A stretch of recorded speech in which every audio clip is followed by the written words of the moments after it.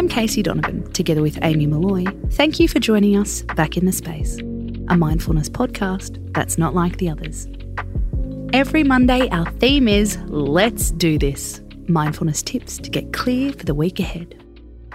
Today, we're going to talk about work-life balance. This episode comes out on Easter Monday, a public holiday. But a national day off isn't good news for everyone.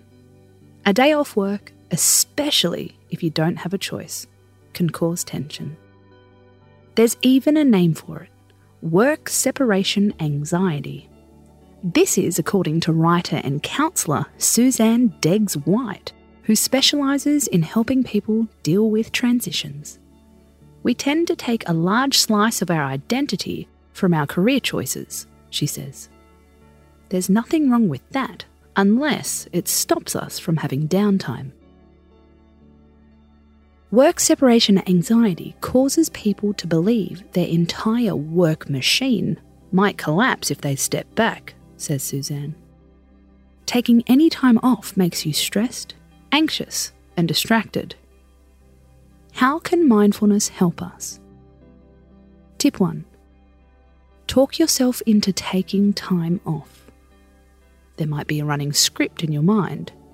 Something like, if I don't do it, nobody will. Or, I might as well do it myself. Or even, I could do it better. Try one of these statements on for size. I love giving people the chance to step up. My work is safe. I am recharging my creativity. Put a positive spin on your day off. Repeat it to yourself whenever you need to. Tip 2. Be a role model. How would you respond to a coworker who never took a day off? What would you say to a friend who worked every weekend? Research shows we set a benchmark for each other. We worry about taking time off when a coworker doesn't. If you don't feel like you care about your own health, try caring about other people's. Rebalance your work life so they can rest too. Tip 3. Quit black and white thinking. Overworkers can worry that if they lower their standards, it will be a slippery slope. Soon they'll be rolling into the office at 10 a.m. or having naps under the desk. It's unlikely. The same applies for your workload. Taking a day off will slow you down by 1 day. Let's keep it in perspective.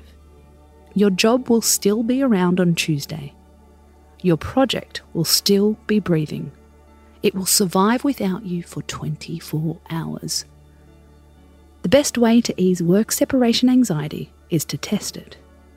Unplug, detach, just for 24 hours. Trust your co-workers to do the jobs they are trained to do, says Suzanne.